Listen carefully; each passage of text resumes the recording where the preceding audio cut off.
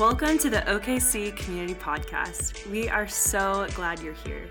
To get the latest updates or to watch this week's message, visit our website at okccommunitychurch.com. Hey, well, today we have a really fun opportunity. A lot of you already know it, but we have a guest teacher with us today. His name is Reward Sibanda, and you can clap a little bit, but I'm going to introduce him first. I'm going to introduce him.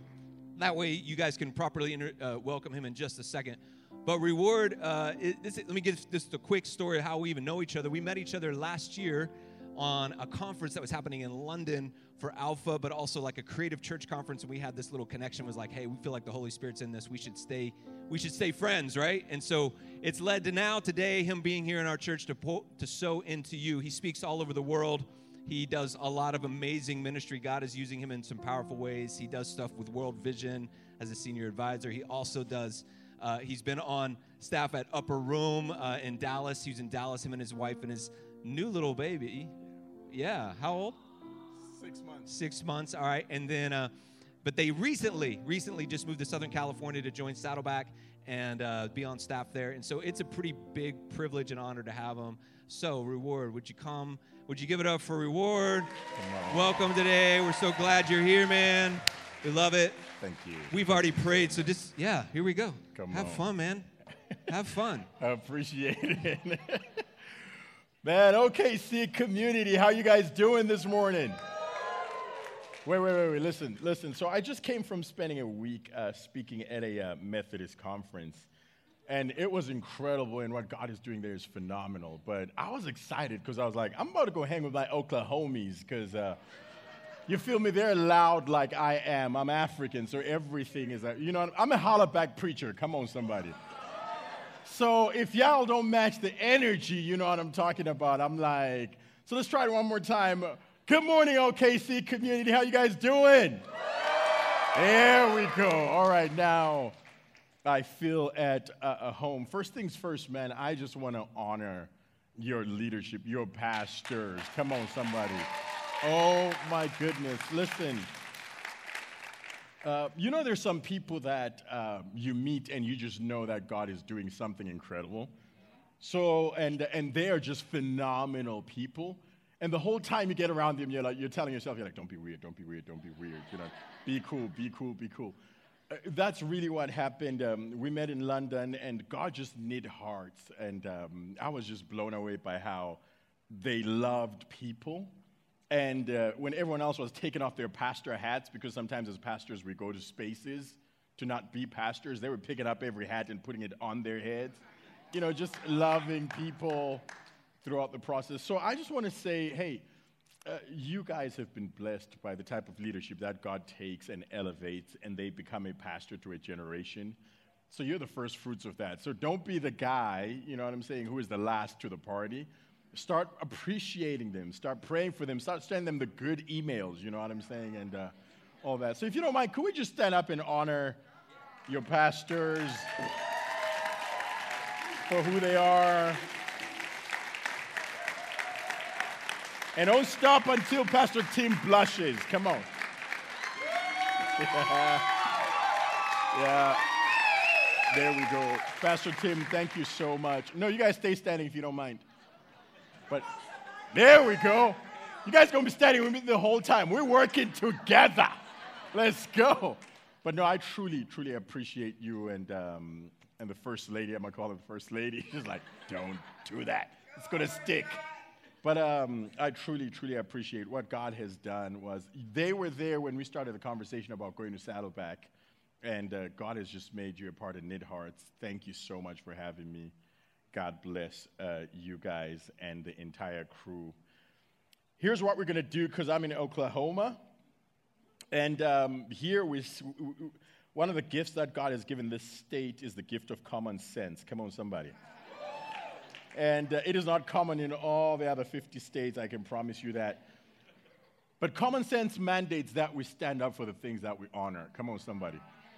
And there's nothing more honorable than the Word of God. The Bible, the book of Genesis says, God said, let there be, and there was. And every single time God has said, things have changed in my life and my situations and my surroundings. And so whenever he speaks, I come to attention, I stand up to honor, and I love that it is a value that you carry, not just as a people, not just as a house, but as a community and a culture. So here's what I want us to do. I want us to read this together, a family style. And it is going to be Genesis 1, verse 26 to 28. I'm going to count to 3. We're going to read it as loudly as we can. I'm going to say a quick prayer just to cover my bases, and then we're going to jump into the conversation. Is that cool? 1, 2, 3, let's go. Then God said, "Let us make man in our image according to our likeness, and let them have dominion over the fish of the sea, over the birds of the air, and over the cattle, over all the earth, and over every creeping thing that creeps on the earth." So God created man in his own image. In the image of God, he created him. Male and female, he created them. Then God blessed them, and God said to them, "Be fruitful and multiply. Fill the earth and subdue it. Have dominion over the fish of the sea, over the birds of the air, and over every living thing that moves on the earth." Let's pray.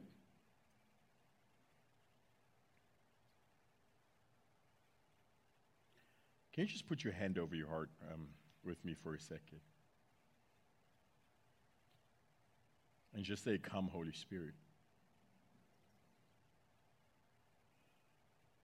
Just say it one more time. Say, "Come, Holy Spirit." We invite you, Holy Spirit, because if you don't come, then nothing else matters. And if you do come, then nothing else matters. So just come, Holy Spirit. Come, blessed teacher. Come, Spirit of truth. Come and give us a revelation of Jesus. We just pray, Father, that the word mixed with faith would be profiting in the hearts of every single hearer. Father, not ideas, not concepts, not thoughts, the counsel of heaven finding perfect expression through these lips of clay, meeting with hearts postured to receive from you. At the end of it, may we have an encounter. We ask and we thank you. You are the CEO of this meeting, Holy Spirit, so do what you do. In Jesus' name, amen. God bless you. High five the person next to you. Say, "Let's roll." And you may be seated.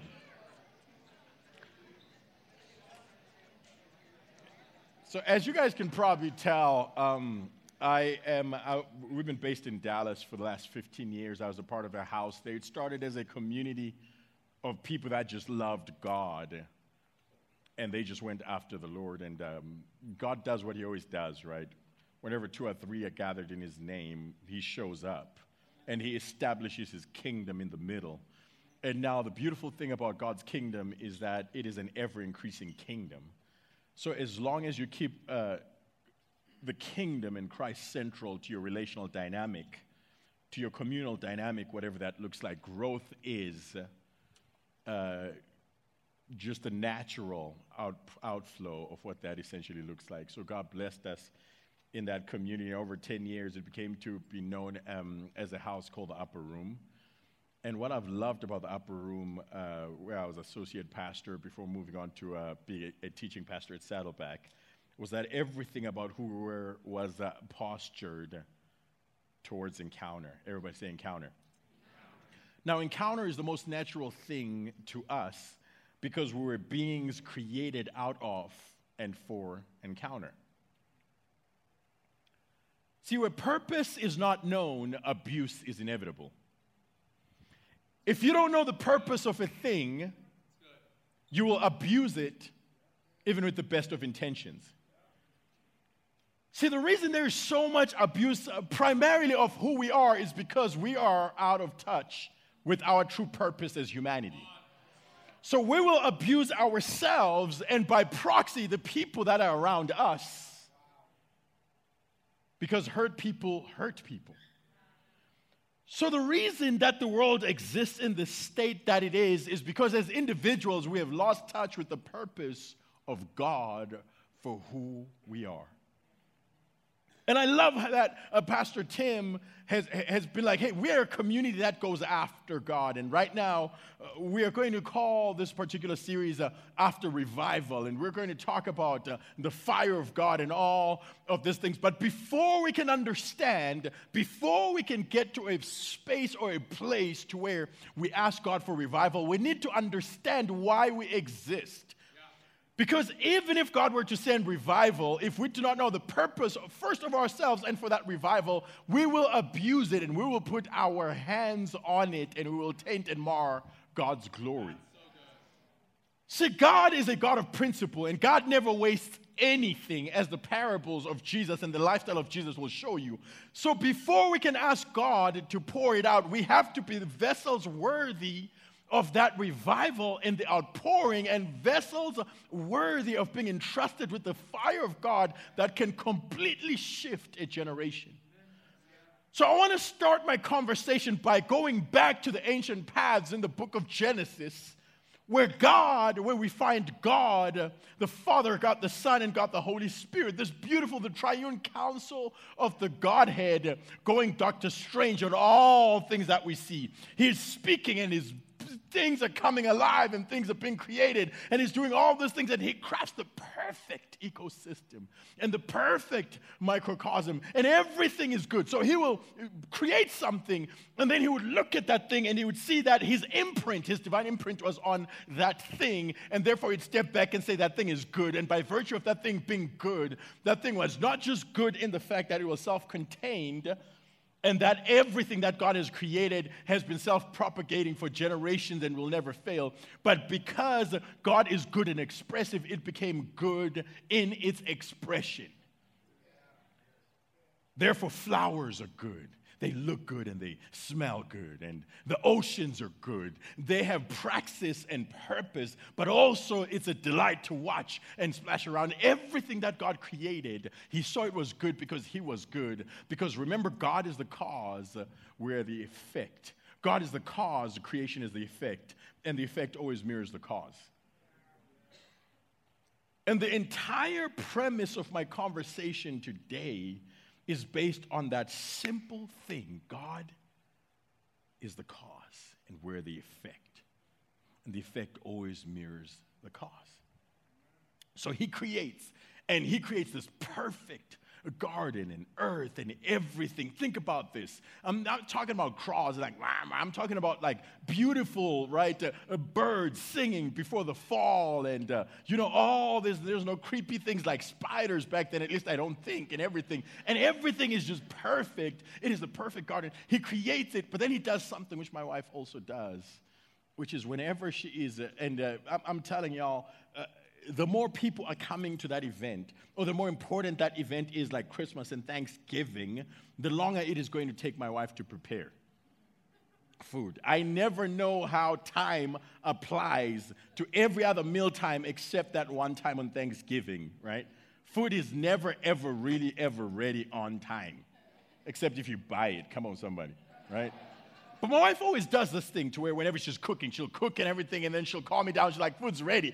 And I'm like, I've done this before for 6 years now. I know it's not ready, but I will still come down because I'm a good husband. Come on, happy wife, happy life, y'all. I'm a genius, all right? If you're coming for marriage night, you know what I'm saying? Just take that one tip.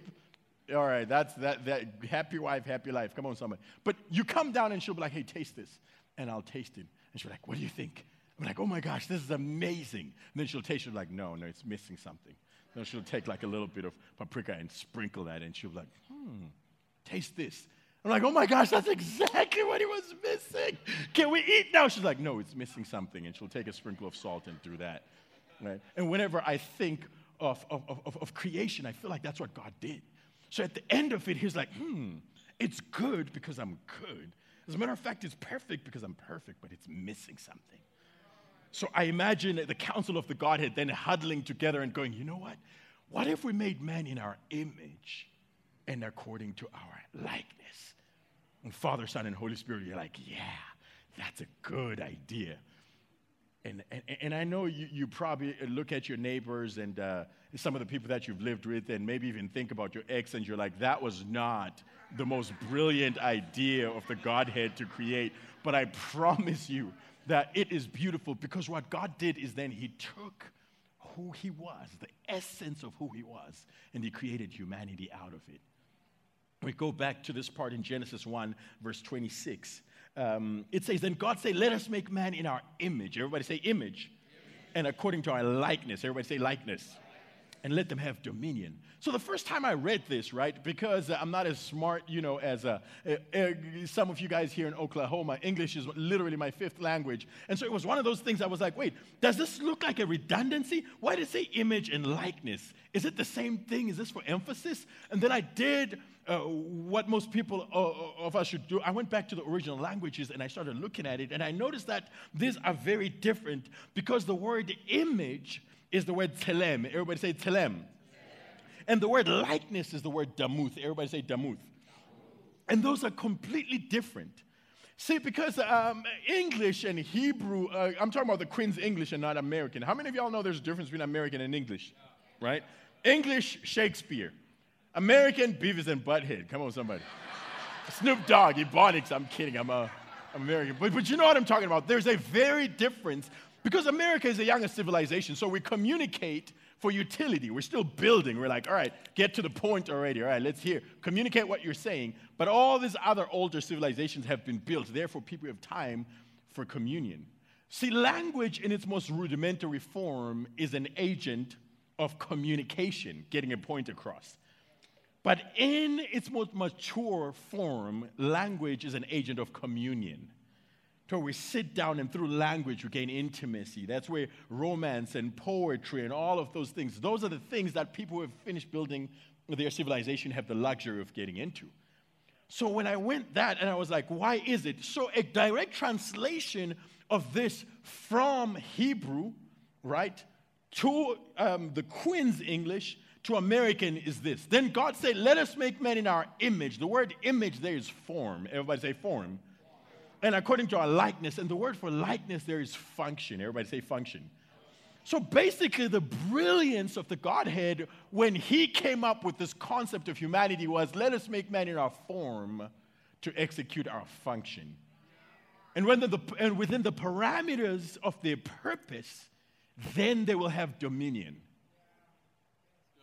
So the divine idea of God is, let us make man in our form to execute our function. And within that, let them have dominion. And as they step out into the fields that I've placed them into, in dominion, then it says God blessed them and said, be fruitful and multiply. So if you exist in a space or in a place where you're dominating and you're dabbing on the haters and you're straight up owning every space that you are in, you can literally reverse engineer that to where like fruitfulness and multiplication comes from being in a particular space. And when you're in that space, then you find and give expression to your purpose because you're made in the image of God. See, that's why there's a man called Michael Jordan. Come on, somebody. And he was the GOAT, man. I mean, he's not Dirk Nowitzki, but you know what I'm saying? It is what it is. But he was incredible, the GOAT, greatest of all time in basketball.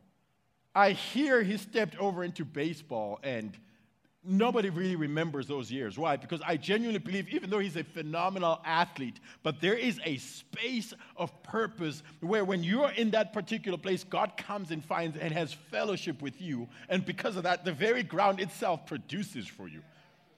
The man literally steps into the basketball court and he sweats money, right? Where is this? It is simply from the exact point of Genesis. As long as Adam was in the garden would produce for him. There was no labor, and God would come and have fellowship with him. And I feel an aspect of restoration is when you find your purpose and you step into it. Have you ever seen Pastor Tim and First Lady in their element when she's up here and leading worship? It's like heaven responding, right, to the fact that she taps into eternity and she plucks the very melodies of heaven. When this man is, I'm not even talking about, he's a phenomenal communicator, we know that, but his element is you guys. When he's among and walking and high-fiving people and I'm like, wow. He didn't have to go to leadership school to learn that. He simply stepped into his purpose. And God found fellowship with him. So we're made in the form of God to execute the function of God. What is the form of God? Whew, see, man, I geek out over this stuff, y'all, because this is incredible. The form of God is love. Right? Go to 1 John. The man who literally laid his head on the bosom of Jesus. He heard the heartbeat of heaven, and the heartbeat of heaven was love. Love. Love. God is love. God has love. God has always existed in love. See, I love what the Bible says. It says God so loved the world that he gave, right? So love is expressive. Love is a verb. I can question whether you love or not based on that which you give. As a matter of fact, I still have a very abusive relational dynamic with this thing called the Dallas Cowboys. Come on, somebody. We have not won anything since I had cognition, but every single year you can look at my pocketbook and tell that I love them because whenever I love, I give. Right? How many of you guys know people who are like as stingy as all get out, but the moment they fell in love, they make it rain, baby? You know what I'm talking about? It's like, you? He bought you what? That's one of the stingiest people. Why? Because remember, God is love, and God so loved that he gave. Then he created us, right? In his image and according to his likeness. Therefore, whenever we love, we give. It's the exact same thing, right? When you look at the book of Revelation, in the throne room, there's always music and worship going on. And then he creates us from that place. The ground zero of creation is the throne room. Therefore, you will never meet a single person that does not like music. Now, there are specific genres that we really do not like. Come on, I'm sorry, Oklahoma, but I do not get country music. I feel like all the songs are the same. But I love you guys, though. You know what I'm saying? I love y'all. But it's one of those things. Heavy metal, the screaming stuff, I mean, I don't think that's from God at all. But hey, who am I to judge what it is? You know, if that's how you get down with Jesus, that's how you get, man, I can't even say that. Scratch that. You know what I'm saying? But everybody loves music because we come from what it is, because cause and effect, that whole relational dynamic. So the Bible talks about how God has always existed in love. Therefore, everything about the ethos, if 2020 taught us anything, it was the fact that the world needs love. And across color and culture and context, whenever people are loved, they come into the fullest expression of who they are. Why? Where do we get that? We get that because the very core of the helix of our DNA is around love. Another thing is, see, it's God the Father, the dynamic of the concept of the Trinity. God the Father, God the Son, and God the Holy Spirit are eternal, uncreated, have always existed in community. God has never existed outside the parameters of community. And because of that, we as humanity can never fully live outside the context of community. Before 2020, we all had this myth to us, like, I'm an introvert. I can't stand people until you're shut alone for like a year and a half. Well, this was Oklahoma. Oklahoma and Texas for all of 21 days. And afterwards, we're like, pandemic what? Nah, forget that. That's political. You know what I'm saying? We're getting out of here. But for the rest of the world, right, they were in a pandemic. And for a year and a half, they were like, I may be introverted, but I need to be around other people. Where do we get that? It's because God has always been committed. As a matter of fact, you do know that even the Roman Empire, the most depraved empire that ever existed. Y'all, listen. The Roman Empire was so twisted that they would take people, enslave people, feed them to lions for their entertainment.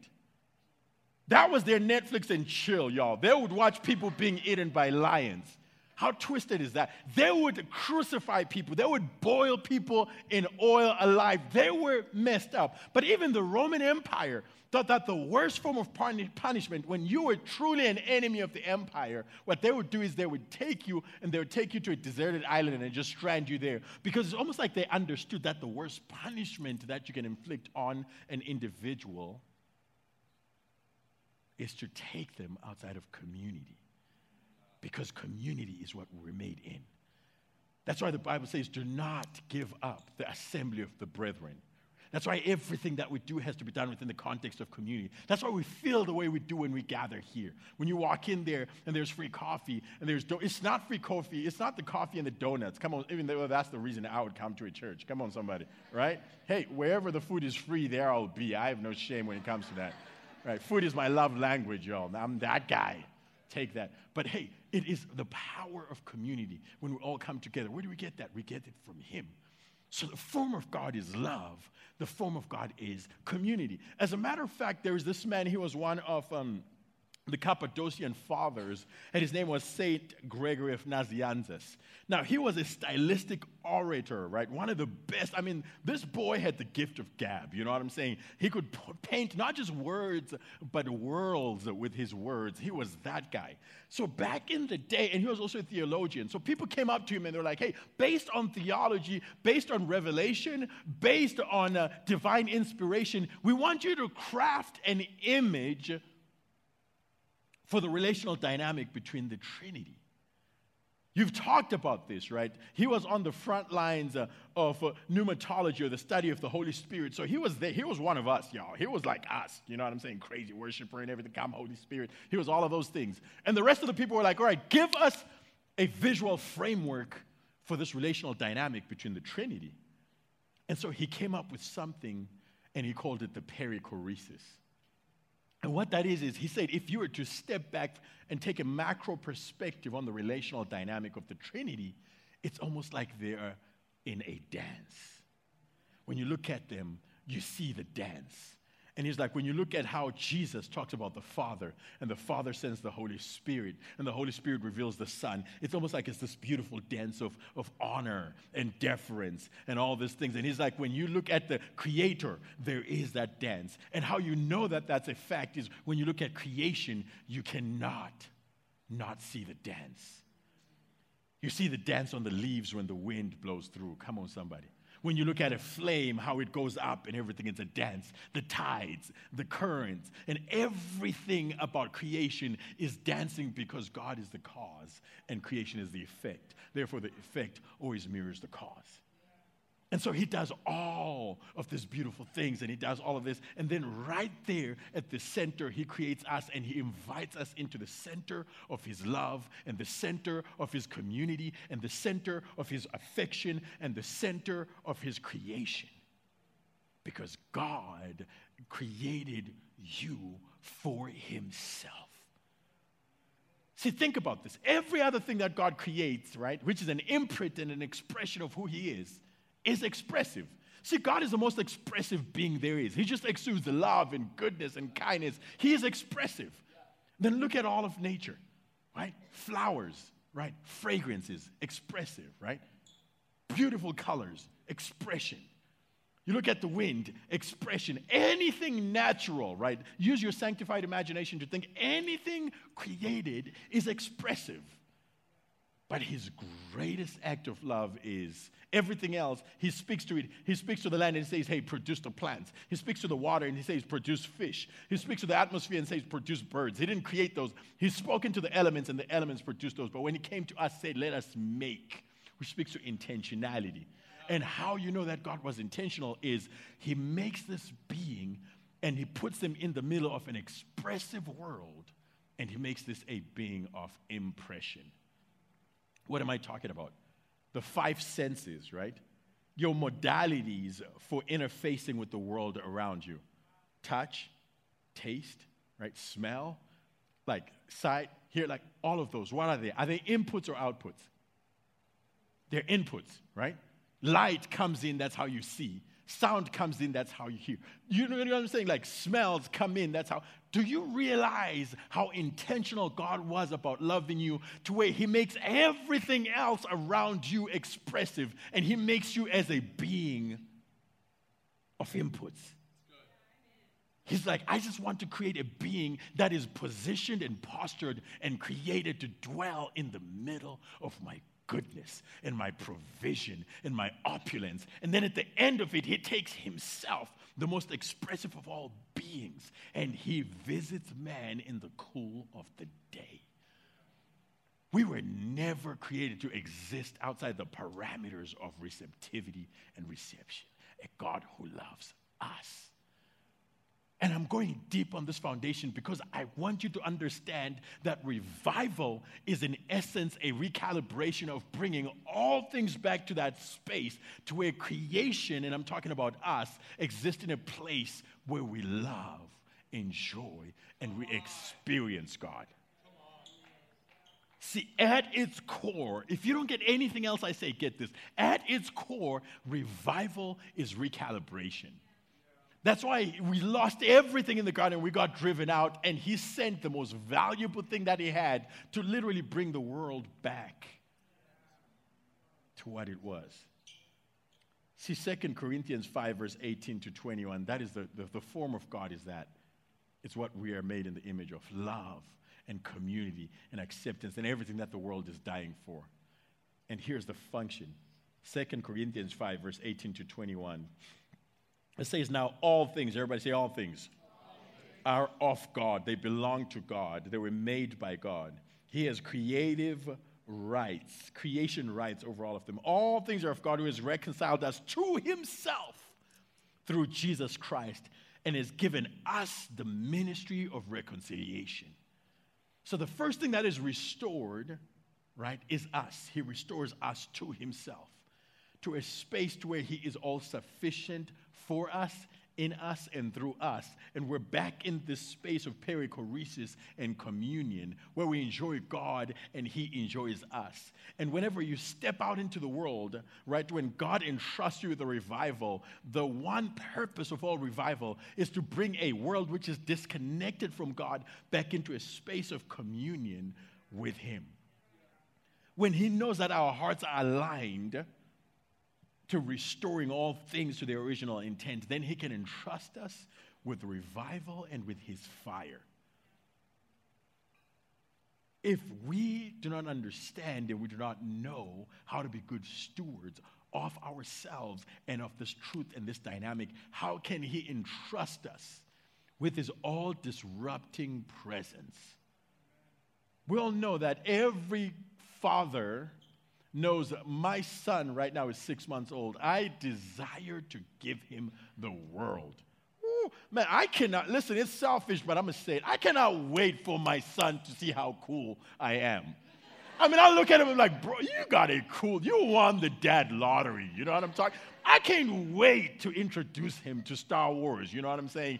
I got him likes. I cannot wait to do it. But there's specific gifts I can't give it to him because I can't give him a car. I can't give him anything that I know is going to be destructive to him. So could it be that the reason that revival tarries is because, as a matter of fact, Jesus said this. Jesus said to the disciples, he's like, man, I have so many things I want to give to you, but you cannot bear them. The dynamic is always the same. That's why he's like, man, I can't do this with y'all no more. So what I'm going to do is I'm going to go to the Father and I'm going to ask him to send the Holy Spirit. And the primary expression and revelation of the Holy Spirit, which means it's the most important, he's a teacher.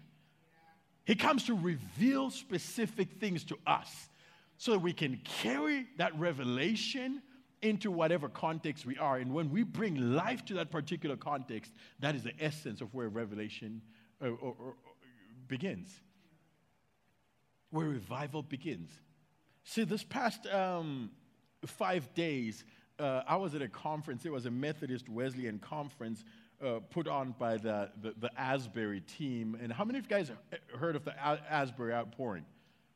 So the guys who were there when the worship broke out were the ones that were leading worship, the leadership, the people that were in there. Like that team was the team I got to hang out with.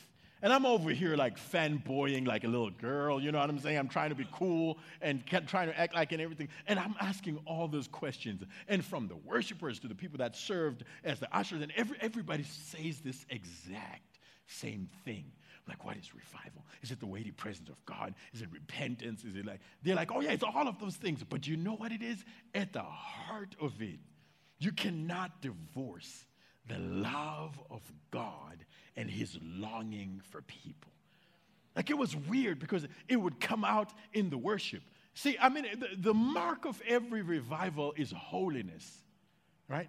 But what holiness does is holiness is exclusivity. The word holy means set apart, not from, even though that's a part of it, but unto. See, I think the greatest analogy for holiness is what happened when I fell in love with my wife and I spit game on her and she couldn't resist this African game, you know what I'm saying? I'm like, girl, I want to be your reward. She's like, oh my goodness, he's got game. But the moment I saw she was falling on it, you know what I'm saying? I said, I want to be yours exclusively. So I got the government involved and I made her sign a paper that she'll take care of me even if I was sick and all of this. Now she's stuck with me for the rest of our lives. And for good measure, I added the Bible on there as well, right? But the thing about it is, if I live my life coming into my wife's presence every single day and saying, you know what, I am so glad that, you know, this union set me free from Trisha, and it set me free from Mary, and it set me free. And I'm constantly coming into her presence and being thankful for that, which I was, first of all, it wouldn't be every day, it would be 2 days. After 2 days, I wouldn't exist anymore. You know what I'm talking about? Because the essence of separation and sanctification and being set apart isn't what you're set apart from, but set apart unto. And the essence of holiness and revival is it takes away everything that mitigates the emotions and the affection of God. And remember, the picture is always a restoration to the garden, right? To that space and to that relational dynamic. And this is what it says in 2 Corinthians 5, verse 18. It says, He reconciled us to Himself and has given us the ministry of reconciliation. That is, God was in Christ reconciling the world to Himself. See, because remember, sin, what sin is, it's broken relationships. That's all sin is. Broken relationships with God, broken relationships with ourselves, broken relationships with the earth, and broken relationships with each other. The side effect of sin, the symptom of sin will always be broken relationships. So when God comes in the essence of revival, He comes to reunite the world to Himself. And this is what it says. It says, reconciling the world to Himself, not imputing their trespasses to them, and has committed to us the word and the work of reconciliation. Now then, we're ambassadors for Christ, as though God were pleading through us. We implore you on Christ's behalf, be reconciled to God. For He made Him who knew no sin to be sin for us, that we might become the righteousness of God in Him. At Asbury, and when you do a history of all revivals, revival broke out when people stopped focusing on revival, but focusing on the revived, or the people that would be revived. And when we stop, when we shift our focus, when this house is primed for revival, when I was looking at the values and extravagant love, that's revival right there. It says we're a presence for our city. I was talking to Brother Charlie, like a father in this house and everything. He was like, hey, right here, all we wanted to do was love God and love the people around us. And God has blessed us and made it a movement. That's what revival is. And I come here just to remind you of the simple fact that if you understand the why, there is nothing God will not give you. Oh, this is a kingdom principle, y'all. It's not even just talking about revival. It simply says this, right? 1 John 5 says, this is the confidence that we have in Him, that if we ask for anything, here's the caveat, according to His will, He hears us. And if we know that He hears us, then we know, and the word know there is idol, which means a tangible seeing. So we experience the things that we've asked for because we ask in accordance to His will. So before we can contend and pray to God for revival, we have to understand what His will for revival is. And His will for revival, His will for redemption, is a recalibration of all the earth and perspectives and bring us into a place to where still in the cool of the day, the garden which now dwells on the inside of us becomes a dwelling and a resting place for the Lord so that the world can find rest when they're drawn into the gravity of our sonship. It's basic Romans 8. It says all creation was subjected to frailty and to futility, not out of any, because He subjected it in hope, because creation would find its glorious expression of its purpose in the glorious liberty of the sons of God. Why? Because we're open heavens, we're thin spaces and walking atmospheres of encounters. It's in our human nature. How many of you guys have gone to a party and it was lame because it was a gathering of Enneagram 1s and 3s, and then the Enneagram 7 steps into that place, and all of a sudden it becomes a party because they drew all the boredom into the gravity of their personality and their sonship. Come on, somebody. That's what Pastor Tim did when he stepped into London. Every room that he was in, he was like, all right, the cool kicks are here. You know what I'm saying? First lady's here. It's about to be a party. And he says, hey, take that very principle into every space that you step into and bring the presence of God and be the proxy of revival. And that's what Jesus did. The Bible says how God anointed Jesus Christ of Nazareth with the Holy Spirit and with power, who went about in doing good and healing all who were oppressed of the devil, for God was with him. So basically, Jesus just put on a Punisher t-shirt and put the hurting on every force of darkness there was. And we have the kingdom of God now dwelling on the inside of us. The kabod, the weighty presence of God. And then he has given us hands. And whenever we stretch forth our hands, when we see sickness, we say, be healed. Our hands become an extension of the scepter of the kingdom. And his kingdom comes over that particular person. And then they come to a tangible encounter with the fact that God loves them. Everything, every objective metric out there, listen to me, every objective metric out there speaks and testifies to the simple fact that God does not love his people, that God has abandoned his people. Every objective metric, from earthquakes to wars, to shootings, to everything about that. Somebody can look at this and say, hey, if there is a God, why is this happening? They can even point to Christians and say, if there truly is a God who loves you, why did you lose this person to cancer, or why did this happen? When we look at the facts, they testify to the fact that God has abandoned his people. But how many of you guys know that there's a difference between the facts and the truth? See, it's a fact that cancer kills, but the truth is that Jesus heals. And whenever the facts encounter the truth, the facts have to bow because they're an inferior reality to the truth.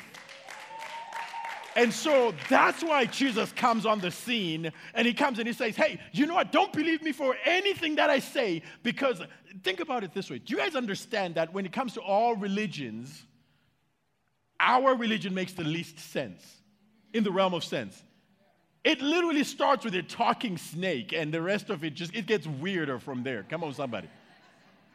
But that's why we were never called to convince people with our words, but in demonstrations of the Spirit and of power.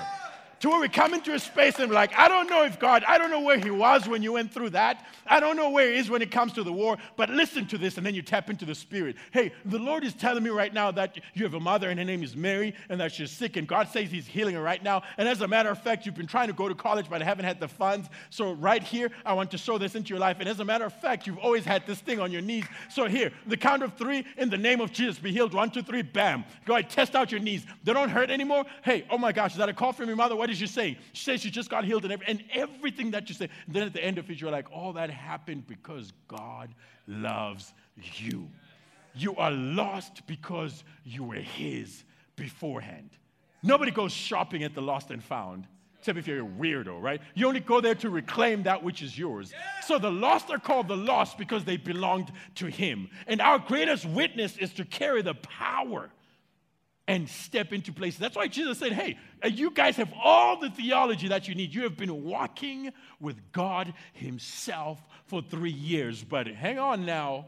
Wait until you are endued with power before you can step out and be my witnesses. Because the world doesn't need a religion. The world needs an encounter with the love of God expressed in power. And once you understand that, then God can trust you with his power. But ultimately, he can trust you with his fire. See, here's what I love about fire as I'm closing. Man, you guys are fun. I could keep going for hours. I'm African, y'all. Hey, I'm about to slip into African time, but I can tell Pastor Tim's eye over here is like, this is not Zimbabwe, baby. Come on. Wrap it up. Wrap it up. There we go. But here's the thing. The Bible says in Hebrews 12, verse 28 to 29, since we're receiving a kingdom that is unshakable, let us be thankful and please God by worshiping him with holy fear and awe, for our God is a devouring fire. When you read the Bible, right, the theme of fire is inextricable. It is the number one analogy for all things that pertain to us. That's why even the symbol of revival is fire. And so I want to speak really briefly on the physics of fire, right? Because when you think about it, when it comes to etymology or the art of learning specific things, we learn through examples, alliteration, right? That's why the word like is irreplaceable in any linguistic dynamic, because you cannot communicate without using examples and analogies. And like, I play this game whenever I'm on American time, you know what I'm saying, where I'll have somebody come up and I'll whisper something and I'll say, hey, can you explain or what I told you without using the word like or trying to do that? So basically I'll be like, hey, explain a train without using the word like or without using an analogy or it's like whatever. And the most eloquent wordsmiths in any context or community will still confuse people, because how do you explain a train without saying, oh, it's like an automobile, it's like this, it's like that? That's one of the most powerful things there are. So when it comes to fire, whenever you see that God has chosen in his infinite wisdom to use a specific thing as an analogy to a specific attribute of God within you have to ask yourself, what about this thing made God say, I'm going to use this thing as an example, right? For example, the Bible says, we have to have the faith of a mustard seed. It's not the size of, because size is just a component of it.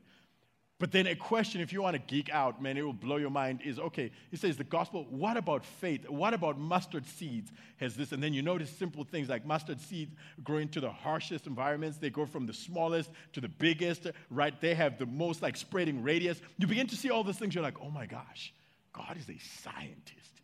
And that's why he used a mustard seed to do this. So there's three things when it comes to the physics of fire, which I feel like are the reason that God has spoken about revival and our desire to be around this, which I want to leave with you guys as we go forward, as we continue on this task to being the people responsible enough to be entrusted with his revival and with his fire. So the first thing about fire, about the physics of fire, is that fire brings focus. Everybody say focus. How many of you guys know that and I excuse this analogy, but I think it'll land true. If I were to bring someone over here, right, and wrap them in like fire retardant like material, and then pour gas on them and set them alight, and I didn't tell them. How many of you guys know that 99.999999999% of their focus will be on getting that fire off of them? Fire has a way of just recalibrating our focus, right?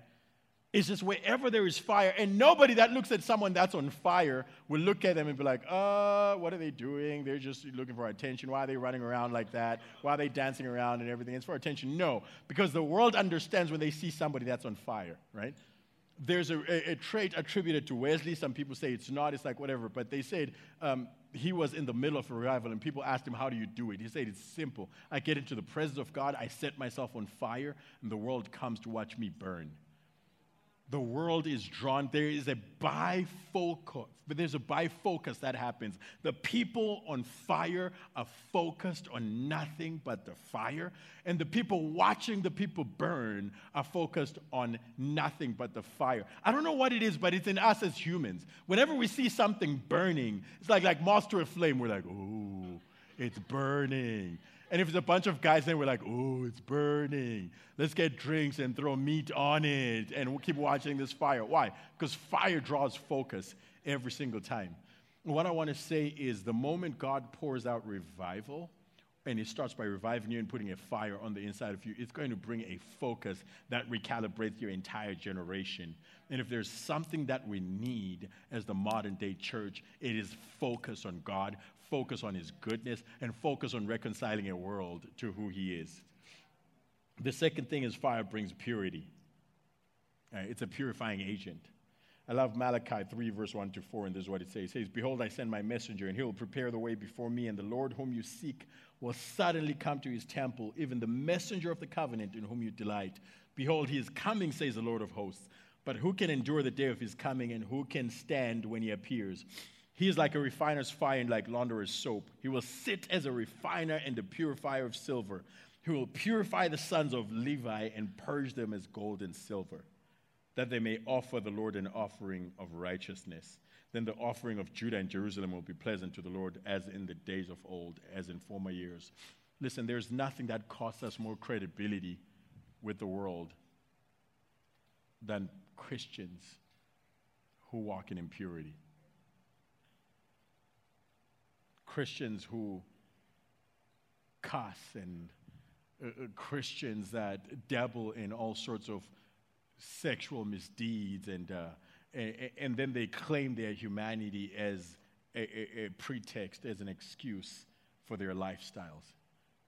There is nothing sadder in this world than people who profess God, who try to hold their Savior in one hand and their sin in the other. Purity. It is a non-negotiable for the people called by the name of the Lord. A mark of the Asbury revival. When I was talking to David Thomas, who was the main leader over what that looks like, a professor at the Asbury revival, he says, "Hey, we believe that God kept visiting us because before you stepped on the platform, to the side they had this room called the consecration room, where you would come in there and there were people that had been praying and they would pray with you. And right there you opened your heart and you say, 'Father, cleanse me and use me as a vessel.'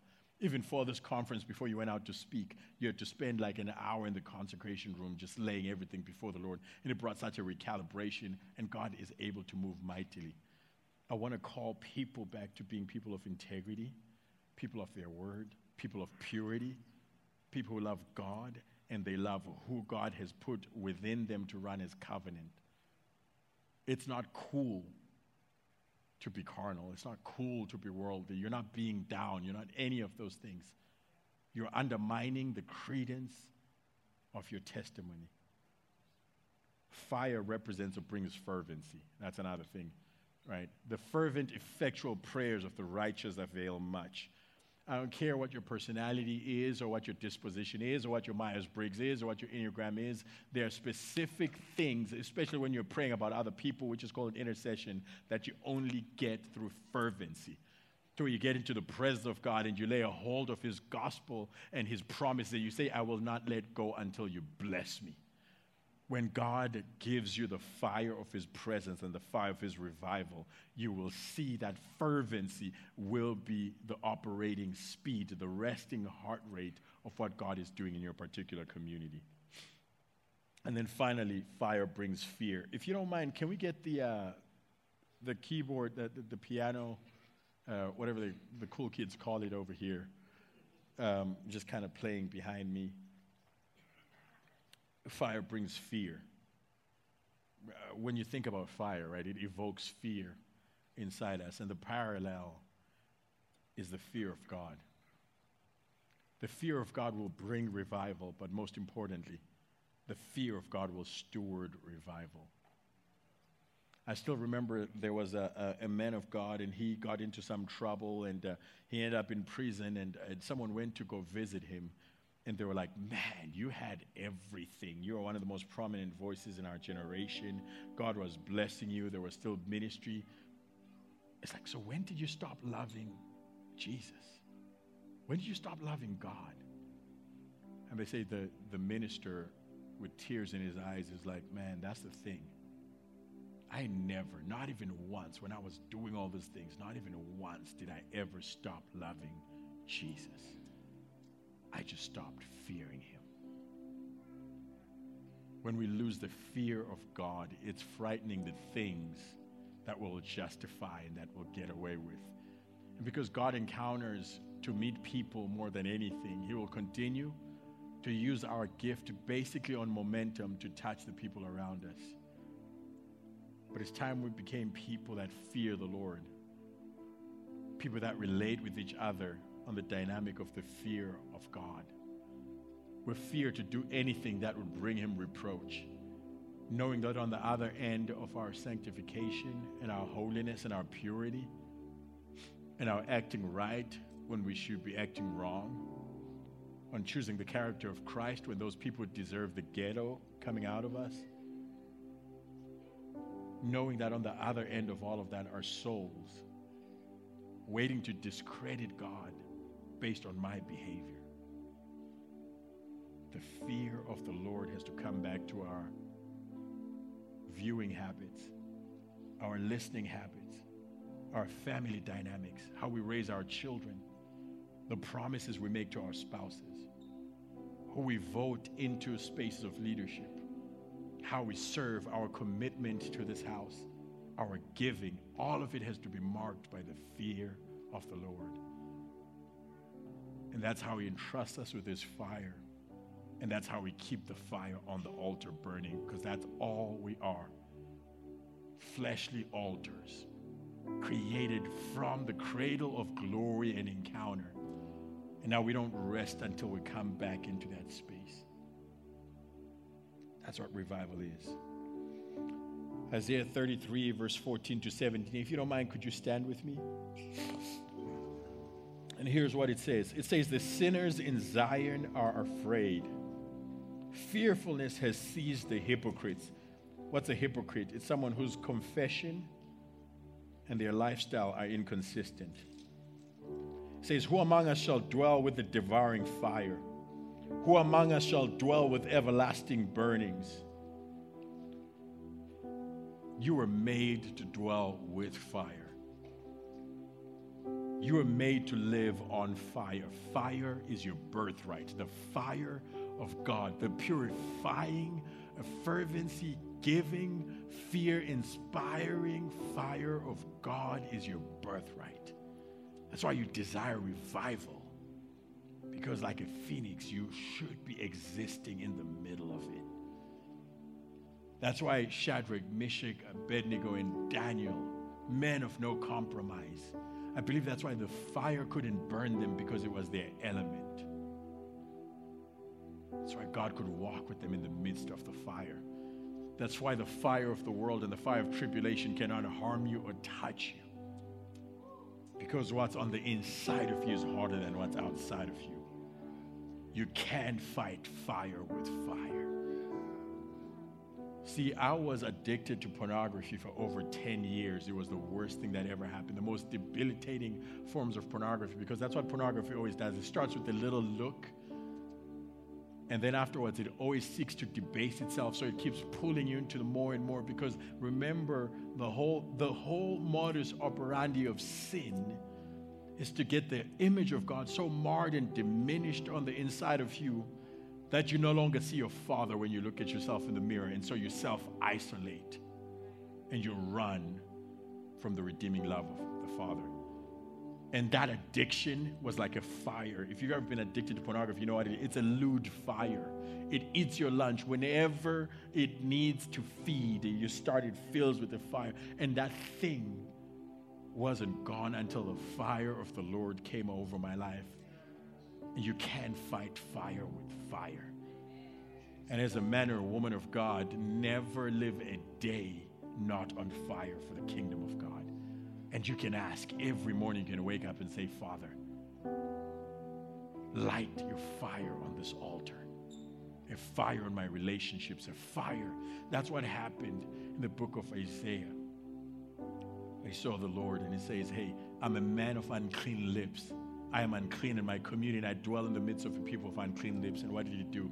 It says He took a coal from the fire and He put it, and He seared His lips, and He said, now you're cleansed. May the fire of God define you in everything that you are. Listen, He says, who among us shall dwell with the devouring fire? Who among us shall dwell with everlasting burnings? He who walks righteously and speaks uprightly, who despises the gain of oppressions, who gestures with his hands refusing bribes, who stops his ears from hearing of bloodshed and shuts his eyes from seeing evil. He will dwell on high. His place of defense will be in the fortress of rocks. Bread will be given him. His water will be sure. Your eyes will see the King in His beauty, and they will see the land that is far off. See, fire purifies our perspective, and when we see him, we are transformed into the image of his beauty and his purity. And when the world looks at us, they see him reflected on us. And that's what revival is.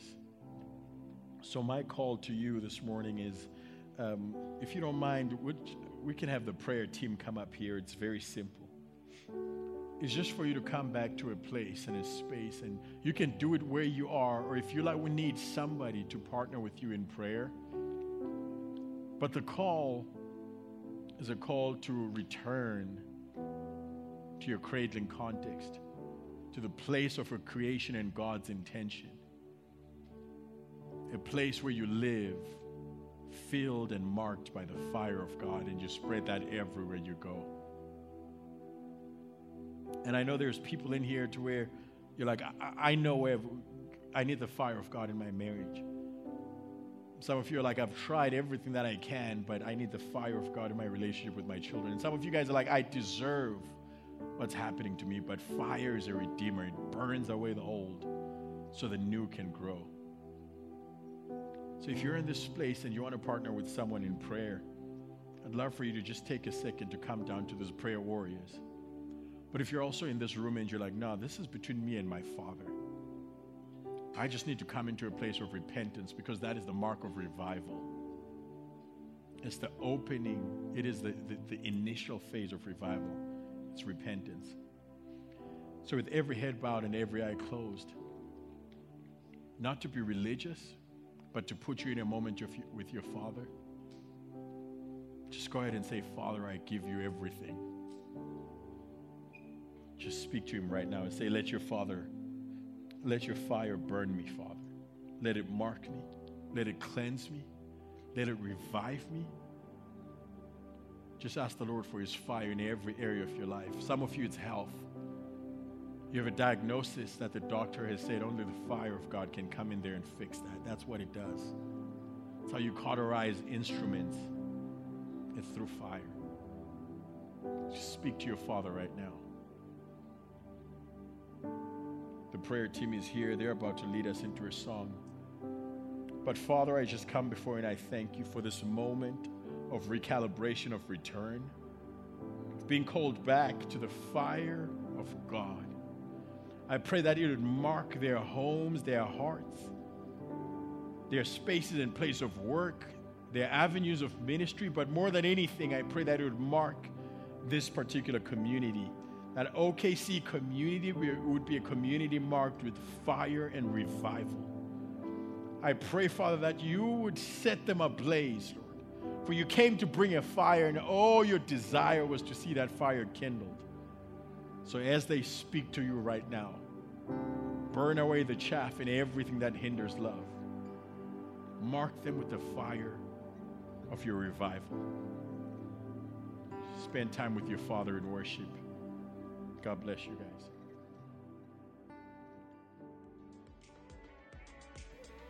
We hope you've enjoyed this week's message. If there's anything we can pray with you about, or if you have questions about God, we'd love to talk with you. Please visit our contact page at okccommunitychurch.com.